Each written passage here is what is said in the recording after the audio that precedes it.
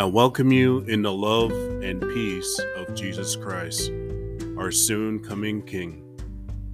It's always a blessing and a beautiful day when God grant you and me to see another day.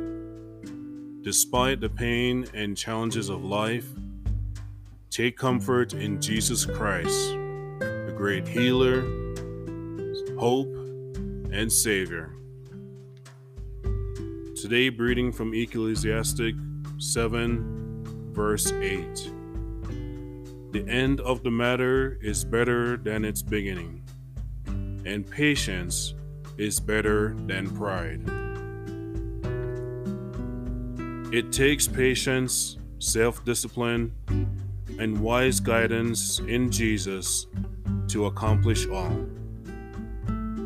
Whether it's a project on taking better care of yourself or to obtain other blessings.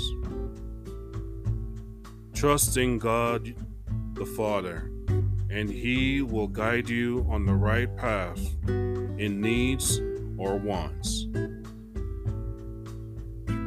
I pray and hope you apply God's words in your life to be blessed in His peace and strengthened in your spirit, soul, and body on your journey with Jesus Christ.